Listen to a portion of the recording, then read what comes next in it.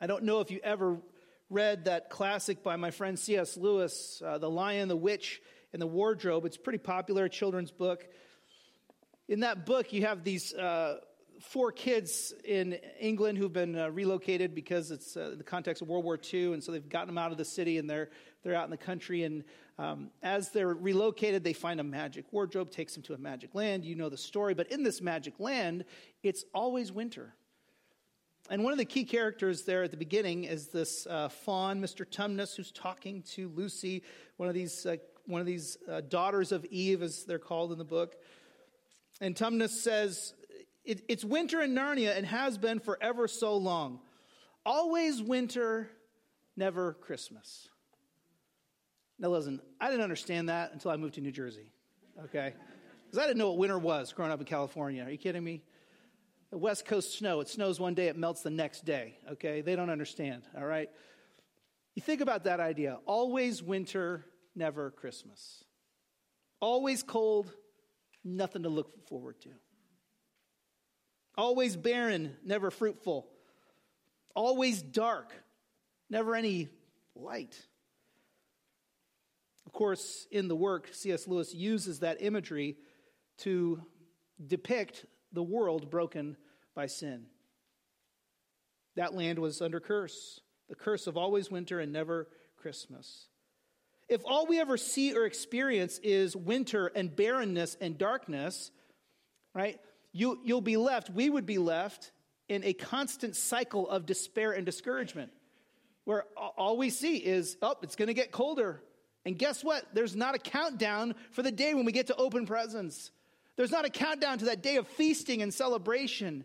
There's no looking forward to a thaw and eventual new growth and life. There's none of that. It's just, man, this is terrible, and I'm really not confident at all that it's going to get any better. But if that's how we're viewing our lives, we have missed the story of the Bible. We've missed the significance of the birth and the life and the death and the resurrection of Jesus the Messiah. If all we see is winter and never Christmas, we're not seeing life accurately. We're not seeing it informed by God's truth. Now, in the story, of course, something has to happen to break the curse. Particularly, someone has to come.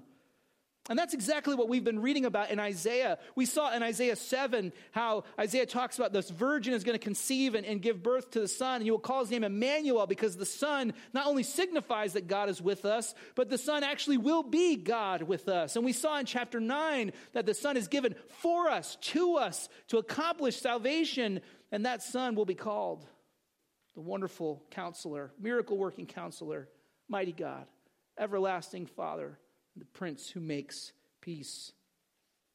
Isaiah has been giving this message in the 8th century BC in the kingdom of Judah to a faithless king named Ahaz, a king who in stubborn pride, refused to trust in God.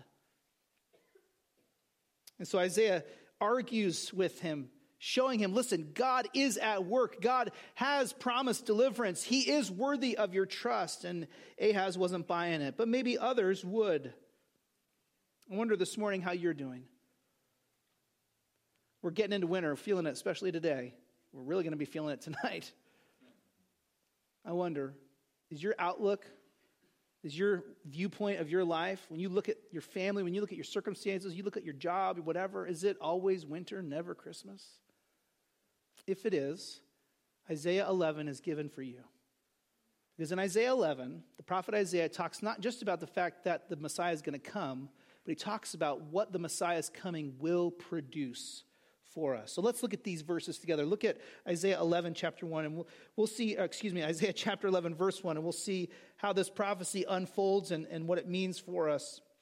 It's the same context, Isaiah talking to King Ahaz as 7 and 9, so we're in the same neighborhood as the last couple weeks. But watch chapter 11, verse 1.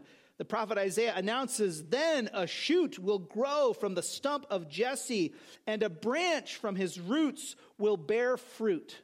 Now, if you pause right here, we didn't go through chapter 10, so let me catch you up to speed real quick. In chapter 10, God announces that he is not going to let his people suffer under Assyrian oppression. Yes, the Assyrians would come, they would conquer, but they weren't going to win the day, and they weren't immune from God's judgment. They didn't have a free pass for that. And the image that he uses in chapter 10 at the very end of God judging Assyria is like Assyria is this huge tree, or really better, a forest, and God is going to chop down that tree. He's going to level that forest. So he uses that imagery of a felled tree as a sign of God's judgment against Assyria. But when he announces that judgment, it also means that God will judge the unbelief in Israel. And so Ahaz will end up being a felled tree because he refuses to trust God. And Ahaz is a descendant of King David, and King David was supposed to be the forefather of the Messiah. And so there's a genuine question about the line of David, like it's the stump, like it's a tree that's been cut down, and it's dead. It looks like there's nothing there. Maybe the whole forest has been leveled because of unbelief, and there's just not much to talk about from that. Now, you'll remember that King David's dad, his name was what? It was Jesse. And so Isaiah says in chapter 11, verse 1, then a shoot, new growth, is going to spring up, will grow from the stump of Jesse. Boy, it doesn't look like much because of the unbelief of Ahaz. But God's doing something. It doesn't look like much when you're thinking it's always winter, never Christmas. But the message of Isaiah 11 is a message of hope, even in the midst of apparent barrenness. Look at that stump. Jesse's line from David, it's not doing so well. But there's going to be a new shoot of growth from it. He goes on, there's going to be a branch, and a branch from his roots will bear fruit. Some people think that this term branch, in Hebrew it's netzer, and I tell you that because some people think that perhaps a group of committed Jewish believers, when they repopulated the land of Israel after the exile, they settled in this land in Galilee, in this little village, and they said, what should we call our village? Let's call it Netzareth, Nazareth, the place where this belief in the branch, maybe. We don't know for sure.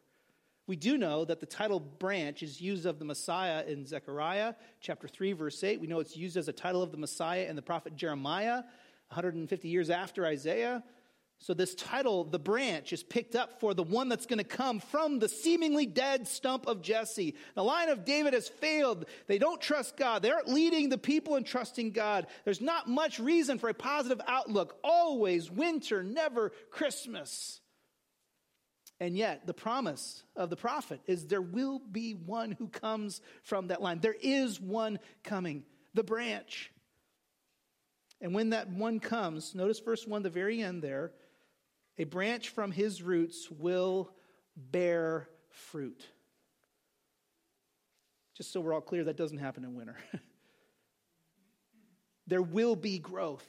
There will be life, spiritual fruit. There will be a work of God. And maybe this morning you've come in here to worship and you're struggling with this outlook on your circumstances. It doesn't look good, but don't miss the fact that God has promised to do a work through his Messiah, and that work will bear fruit. There is life. It can't be always winter. Praise the Lord. It can't be always winter and never Christmas. This branch will come and do this work, will bear fruit. Now, how does he get it done? It's really very interesting. Watch verse 2. Again, kind of drawing upon the biblical history in the Old Testament, Isaiah here talks about the Messiah and how the Messiah's work will be in perfect concert with the Holy Spirit. Verse 2, the Spirit of the Lord, notice that's a capital S in your Bible, the Holy Spirit of God, the Spirit of Yahweh will rest on him. There's a play on words there in the original. The Spirit is going to settle on the Messiah. There, again, perfect harmony here. What does that mean? Well, that means that it will be a spirit, it will result in a spirit of wisdom and understanding, meaning that what the Messiah does is perfectly informed by the Spirit of God's wisdom and understanding. We know this is actually a function of the Trinity, that it's the Father, the Son, and the Spirit working together in the ministry of the Son.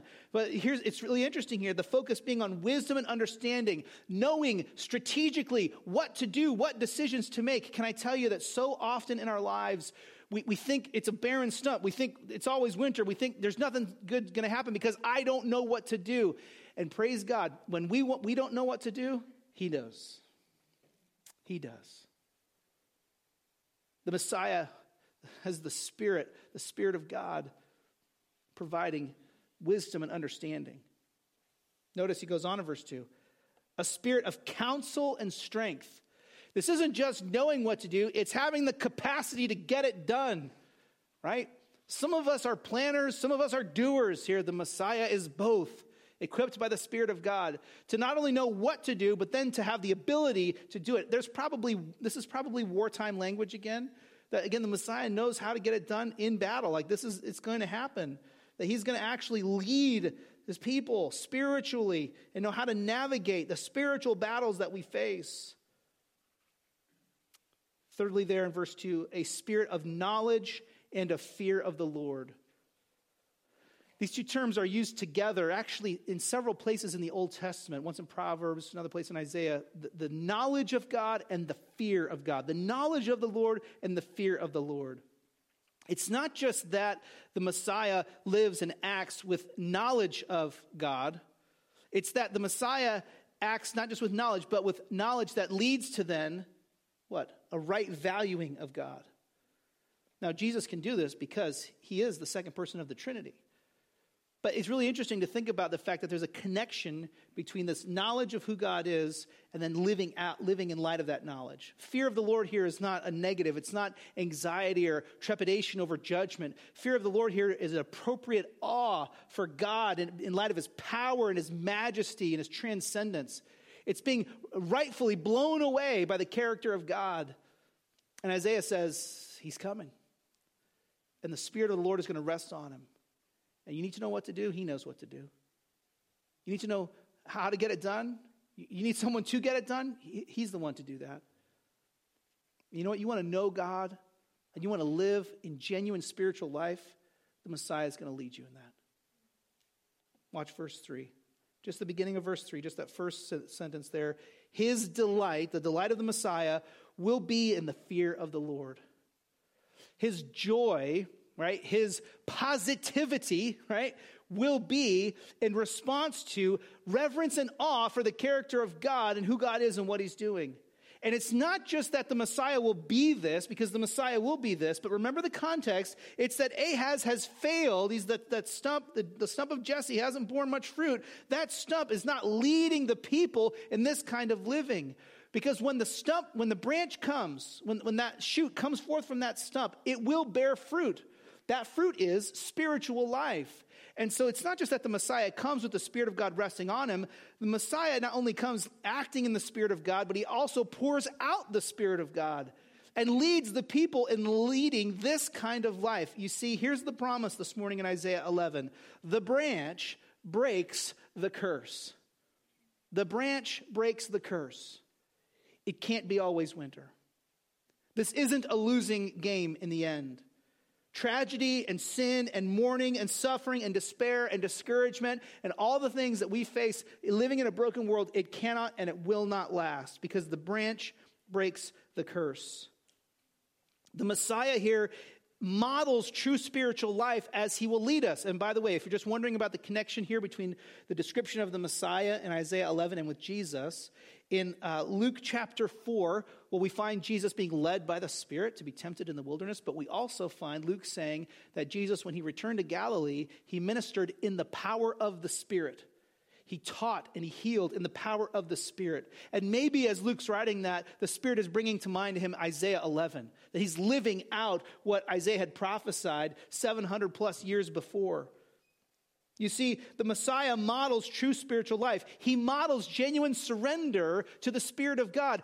We don't understand all the dynamics of how this works, but just work with me for a second here. When Jesus took on flesh and dwelled with us, he lived as a human. He was fully man and fully God. And we can't explain that mystery, but nonetheless, that is what the scriptures tell us. And so as we think about what we see in the scriptures about Jesus living, he didn't just live with a bulletproof attitude towards life, like some kind of Clark Kent character where it's like nothing fazed him.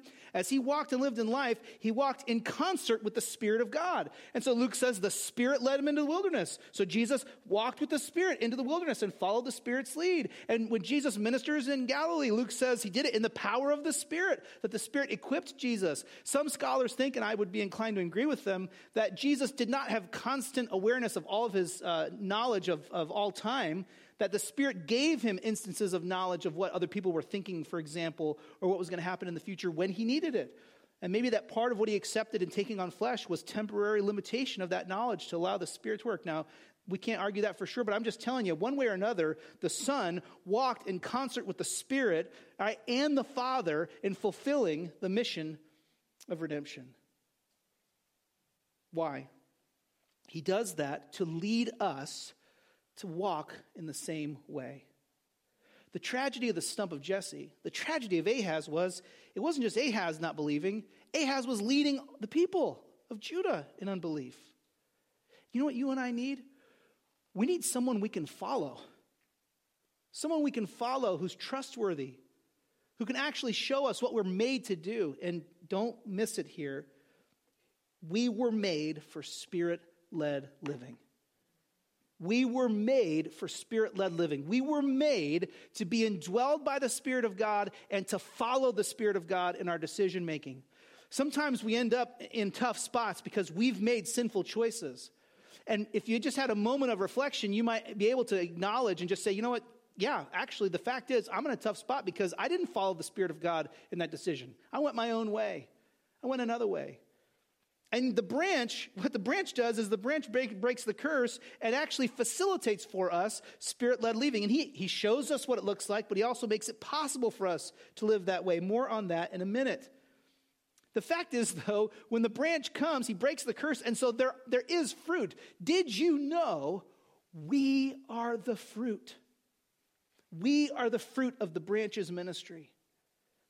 When God calls us out of darkness into light, when he shines the light of the gospel in our hearts, when we go from being dead in our sins to being alive in Christ, when that miracle happens and you believe the gospel that Jesus died for your sins and rose from the dead so that you could be a part of the family of God, when that happens, we are the fruit of the branch's ministry.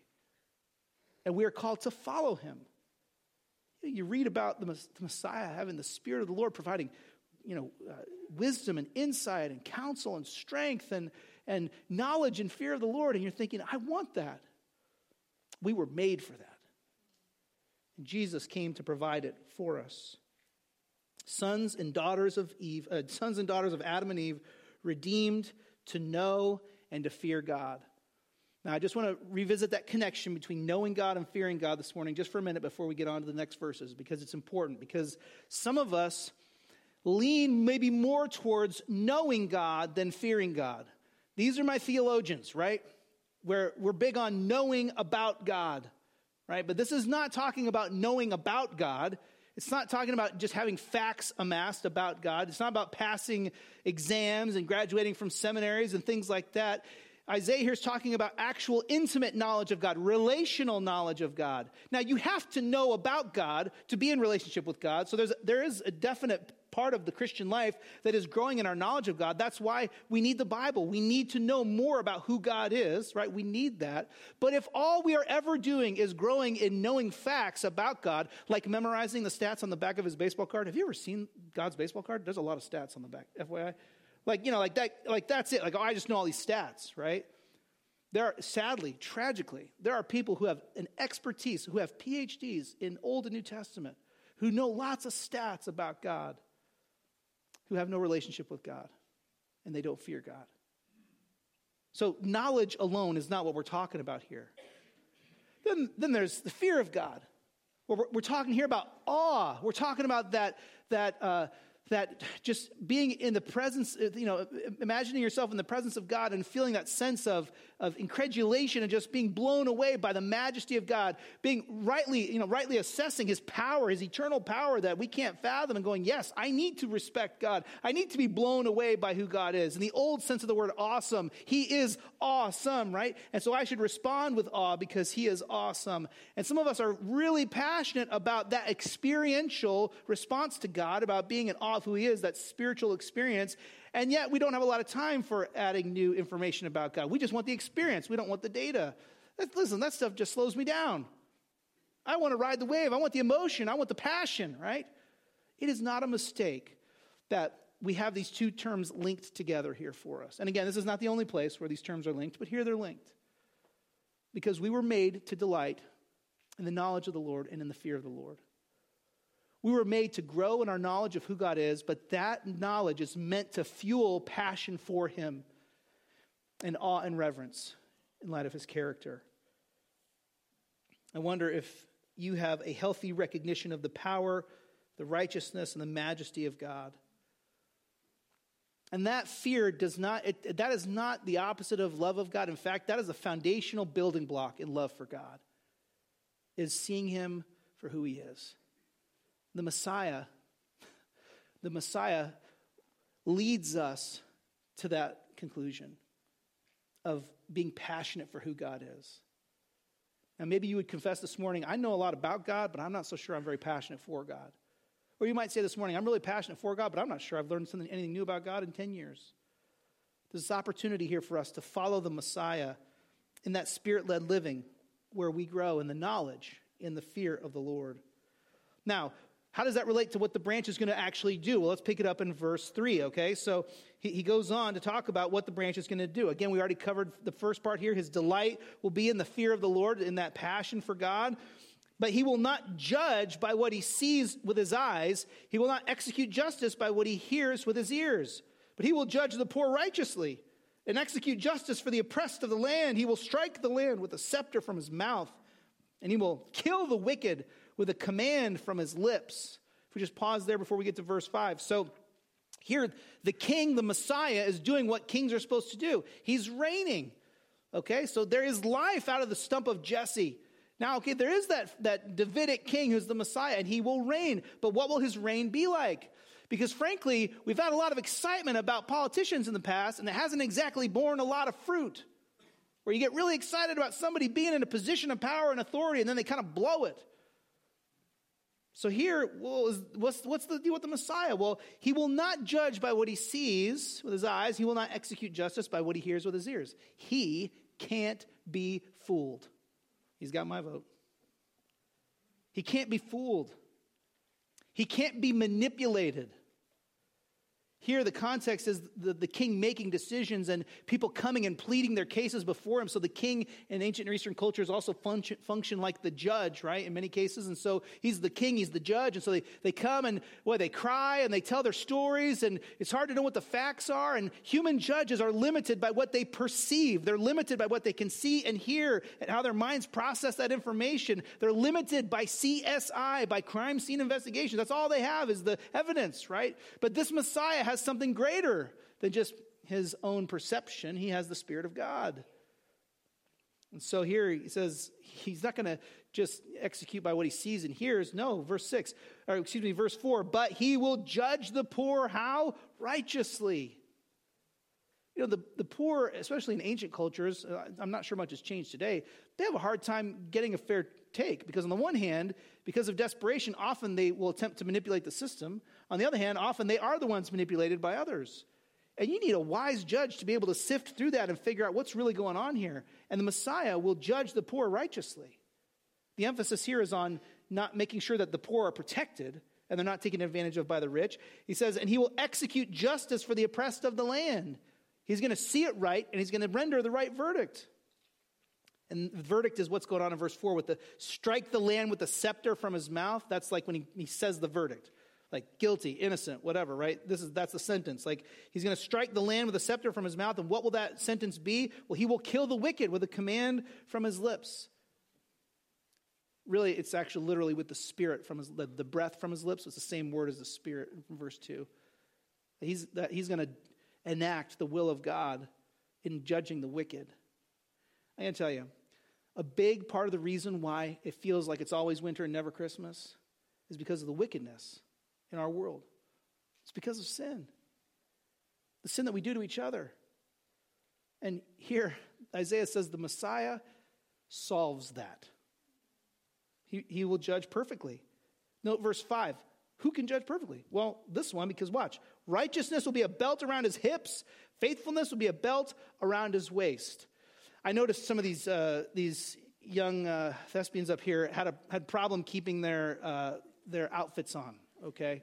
And the reality is there were insufficient beltage, right? They didn't have enough. Because the belt keeps your personhood intact. It keeps the clothes. You're ready. Like, the idea is that you're ready to go. You're ready to act out. It's foundational to your clothing is now a part of you. You are now ready to act. What is foundational to the character of the Messiah? Righteousness and faithfulness. Never takes it off. Always ready for battle. Righteousness in that he always does what is right. Faithfulness in that he is always trustworthy. And yeah, it might feel like it's always winter, but can I tell you that the Messiah is right and righteous, and he is trustworthy and faithful. And Isaiah says, don't look to Ahaz, but look to the branch, because the branch will break the curse. How? He brings true justice. The branch breaks the curse because he brings true justice. Again, we could maybe go to some of the other passages in the Old Testament where the title branch is used in Zechariah 3 or Jeremiah 23 or 33. And in those passages, you have a focus on righteousness, that the Messiah is going to lead the people in executing righteous judgment. He will be a trustworthy ruler. He will set wrongs right. So again, he is righteous. He does what is right. He is faithful. He is trustworthy. But do you believe he is righteous? But do you believe he is trustworthy? If you don't, it's not looking good looking at that stump. But if you believe the branch is righteous and is faithful, well, that changes your perspective. You see, there's a tension here as we're reading this, and maybe you're with me, right? We're reading this, and Isaiah's prophesying. He's talking about these glory days where all the judgments are going to be done right, and Jesus is actively reigning on earth, and that's it. And like all the, there's no wrong anymore because he's dealt with all the wrong and rendered the verdict and all of that. We're like going, yeah, that sounds really great, but that's not the reality in New Jersey right now. It sounds good, but we're not there yet. But a passage like this, right, it recognizes that we are in the in-between. We're in the already not yet, because the Messiah has come.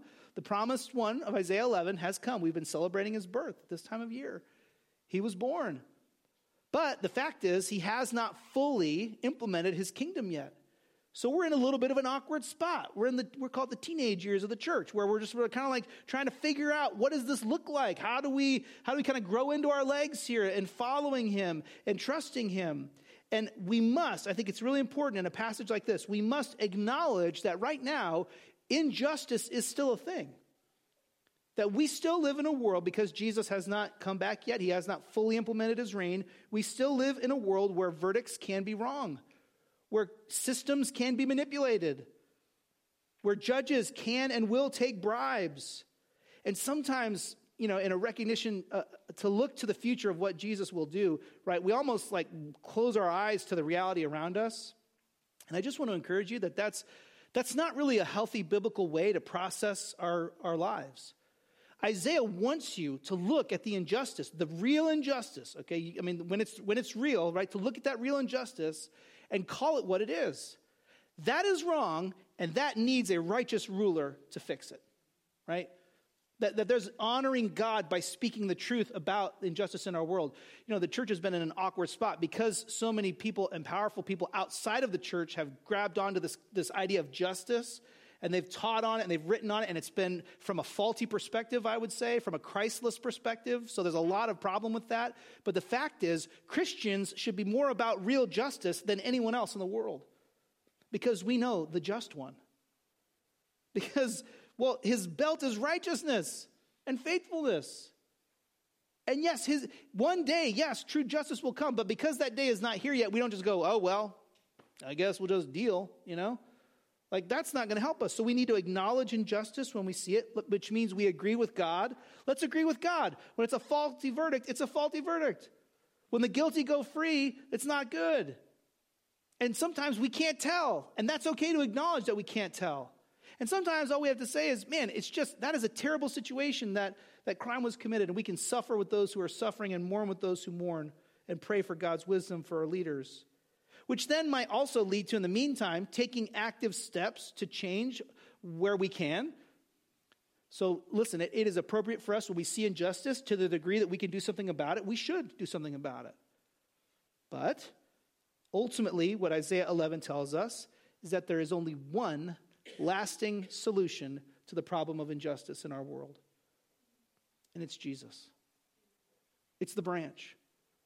So yes, even as we seek to make improvements in our world and make better decisions and set up better systems and all of that, right, we have to acknowledge that, inevitably, that's not going to ultimately solve the problem. We can't fix it all, but we worship the one who can. And we worship the one who will. And that's how we know it can't be always winter. That's how we know there will be an end to the cycle of suffering, the cycle of abuse, the cycle of injustice. The branch breaks the curse because he brings true justice. And I got to tell you, we might think of that in corporate terms, like in big pictures and systems and people groups.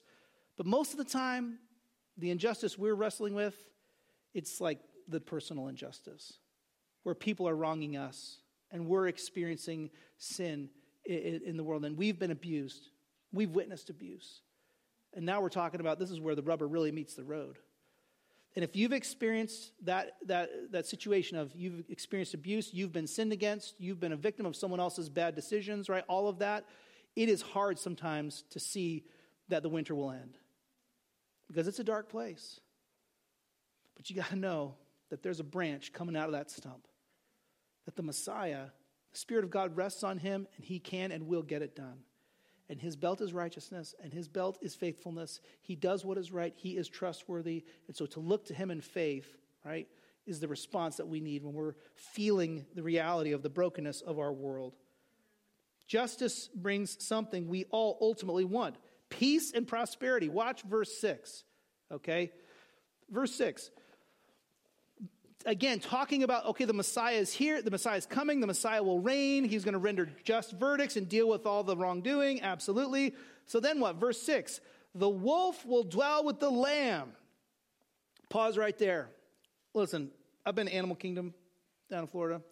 I've been to my fair share of zoos, sketchy zoos in North Jersey that will remain nameless. Here's the deal. You don't often see the wolf enclosure combined with the lamb display. We don't put the wolves in with the petting zoo. Okay? Wink, wink. We know why. Because wolves eat lambs, just in case you don't know. All right, spoiler alert, I gave it away. Wolves eat lambs. They're carnivores. The lambs are prey. The wolves are the predators. That's the deal. This picture, and what he does in these 3 verses, Isaiah gives a picture. It's a figurative image to show the peace and prosperity that will be on all the earth in all relationships. He's talking about how it's going to change us and the dynamic that we experience socially. And this is what he says. No more hunting. No more predators, no more prey. And he's not talking about animals here. No more predators, no more prey. The wolf will lie down with the lamb, and the leopard will lie down with the goat. Same thing. The calf, the young lion, the fatted calf, calf with a lot of meat on it, they'll be together. And not only that, a child will lead them. Lead them.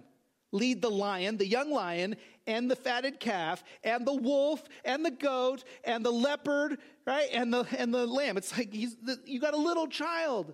Lead them. They can't even walk off stage without falling over. And they're going to lead these dangerous animals. Now, you've heard that a child will lead them. We've heard that sung in Christmas songs as a prophecy of the fact that it will be the Messiah that will do that. That's not actually quite accurate. This is not about the Messiah being the child that will lead them. This is about the results of the Messiah's work. The Messiah will be born. The Messiah will come. The Messiah will reign. The Messiah is going to solve the problem. And as a result of that, little kids will be able to lead lions and leopards and wolves and lambs and cattle in a petting zoo and walk them around in a circle. Actually fulfilling Genesis 1:28, where God created us to have dominion over the earth. And the child will be able to do that because the curse will be what? Broken. Watch verse 7. The same idea. The cow and the bear will graze. Their young ones will lie down together, and the lion will eat straw like cattle. We're talking about, again, that the predators aren't attacking prey. There is peace and prosperity here. That's the imagery. In fact, it's so good. This next one makes me very uncomfortable, right? Verse 8. An infant will play beside the cobra's pit, and a toddler will put his hand into a snake's den. If you know me at all, you know I agree with Indiana Jones's theology of snakes, okay? Snakes are no bueno. It is biblical. It goes all the way back to Genesis 3. Okay, the serpent deceived us. Everything about snakes is wicked. There was a school event here this week with snakes in the building, and I said, if one of those snakes gets out, that's it. That's it. It's done. The whole thing. We're just canceling it all because I don't believe in snakes. Because snakes bite you and they carry poison, and the serpent's a deceiver and a liar. And some of you moms, I'm just thinking about moms that like sit there at the playground and they watch their kids play. And I know there are different levels of moms. Like some moms are like, it's cool, they have knives, no big deal. And other moms are like, no, they're walking, like careful, like make sure there's pillows around them in case, like, so there's different, whatever. You're telling me if you're a mom and your little baby crawls over there and you know there's a cobra pit and the little baby's like, oh, my rock fell down the pit. Let me reach my hand down and see what's in there. That's the imagery here. You should go, they shouldn't. But they can. Because what the Messiah will do is break the curse. So you don't have to worry about snakes anymore. He goes on, verse 9. They will not harm or destroy each other, meaning the snakes, destroying children, on my entire holy mountain, for the land will be as full of the knowledge of the Lord as the sea is filled with water. He's talking about a spiritual reality here. And he says this, no more predators, no more prey, no more danger from snakes. Why? Because the snake has been defeated. You see, the branch breaks the curse. How? Well, if we continued reading in Isaiah, we would find out that the branch, the Messiah, as he comes, he will come with righteousness and faithfulness, but he will also come as a servant. And he will come and he will minister in the power of the Spirit. He will teach and he will heal. But ultimately, that servant, he will die. And when Jesus, the Messiah, died, what did he do? He died paying the penalty for our sin because we listened to the serpent. And when he died, he also breaks the power of the serpent and his deception over us. And when he rose from the dead, he conquers death, the ultimate consequence from the decision to sin and follow the serpent. You see, the branch breaks the curse. He brings peace and prosperity. How does he do it? He does it by defeating the serpent. The branch breaks the curse. He brings peace and prosperity by defeating the serpent. It's the reversal of Genesis 3:15, where instead of the descendant of the woman and the descendant of the snake being in conflict, or the descendant of the woman and the snake being in conflict, now infants can play next to cobra pits, and it's no big deal because the curse has been broken. Why? Because the Messiah died for our sins and rose from the dead. This reality of no more predators, no more prey, of peace and prosperity, of joy and happiness, that reality, it will come to pass. It's not that it might come to pass, it will come to pass. We've received the first installment of it in Jesus' first advent, and we look forward to his second coming when it will all be finally completed. But in the meantime, you will be tempted to believe that it will always be winter and never Christmas. Fight that despair. Fight that darkness. And there are going to be days when we see horrible expressions of wickedness and evil. We'll see it in our culture. We'll see it in our towns. We'll even see it in ourselves sometimes. And we have to call it what it is. But when we see that, don't despair. Don't buy the lie of the serpent, where he's still trying to convince you that the Messiah never came in the first place. He's still trying to tell you that he's not worthy of your trust. Yeah, the stump of Jesse might not look like much back when Ahaz was king, but there was a greater king coming. Listen, it might be winter, but Christmas is next week. It's coming. And that's the good news that you need. I wonder this morning, where are you looking for peace? Where are you thinking, if I just had this, if I just had that possession, if I just had that house, if I just had that job, that spouse, that group of friends, whatever. If you're looking for peace outside of Christ, you'll never find it. You'll always find people or things that will offer you peace, that will promise it. But I tell you what, there's only one whose belt is righteousness and faithfulness. There's only one who can lead us, that Spirit-led living. Maybe you're here this morning and, the toddler playing by the cobra pit, it's an expression of a time when you should be afraid. And maybe you're here and you're deathly afraid. You're afraid of getting sick. You're afraid of financial ruin. You're afraid of what's going to happen with our government and politics in our country. You're afraid of this, that, and the other. What's going to happen with your kids. You're afraid of what's going to happen with your grades or what's going to happen with your job. But you need to know that because of the Messiah, you don't have to be afraid. That ultimately, all that danger will be removed. And you know what? You can just sit there and relax while the kids play in the cobra pit. I can't believe I'm saying it, but there it is. Why? It's because of the branch. Not because we've earned it, not because we've solved it or we've fixed it, but because he came.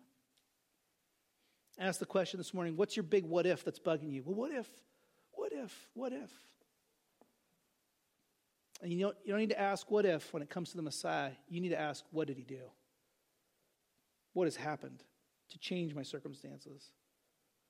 It's easy to have a negative outlook when we see sin around us and in us.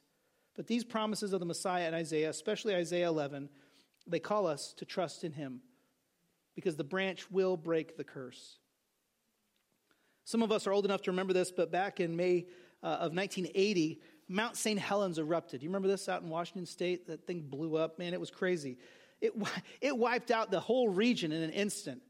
And there was a whole forest there. They call it an old growth forest that was blown away. It looked like somebody just took a snowblower and just went down the side of the mountain and just all the trees just pushed down and out of the way and all that. I mean, it was crazy. There's a lake there. The lake was totally changed forever. All those trees ended up in the lake.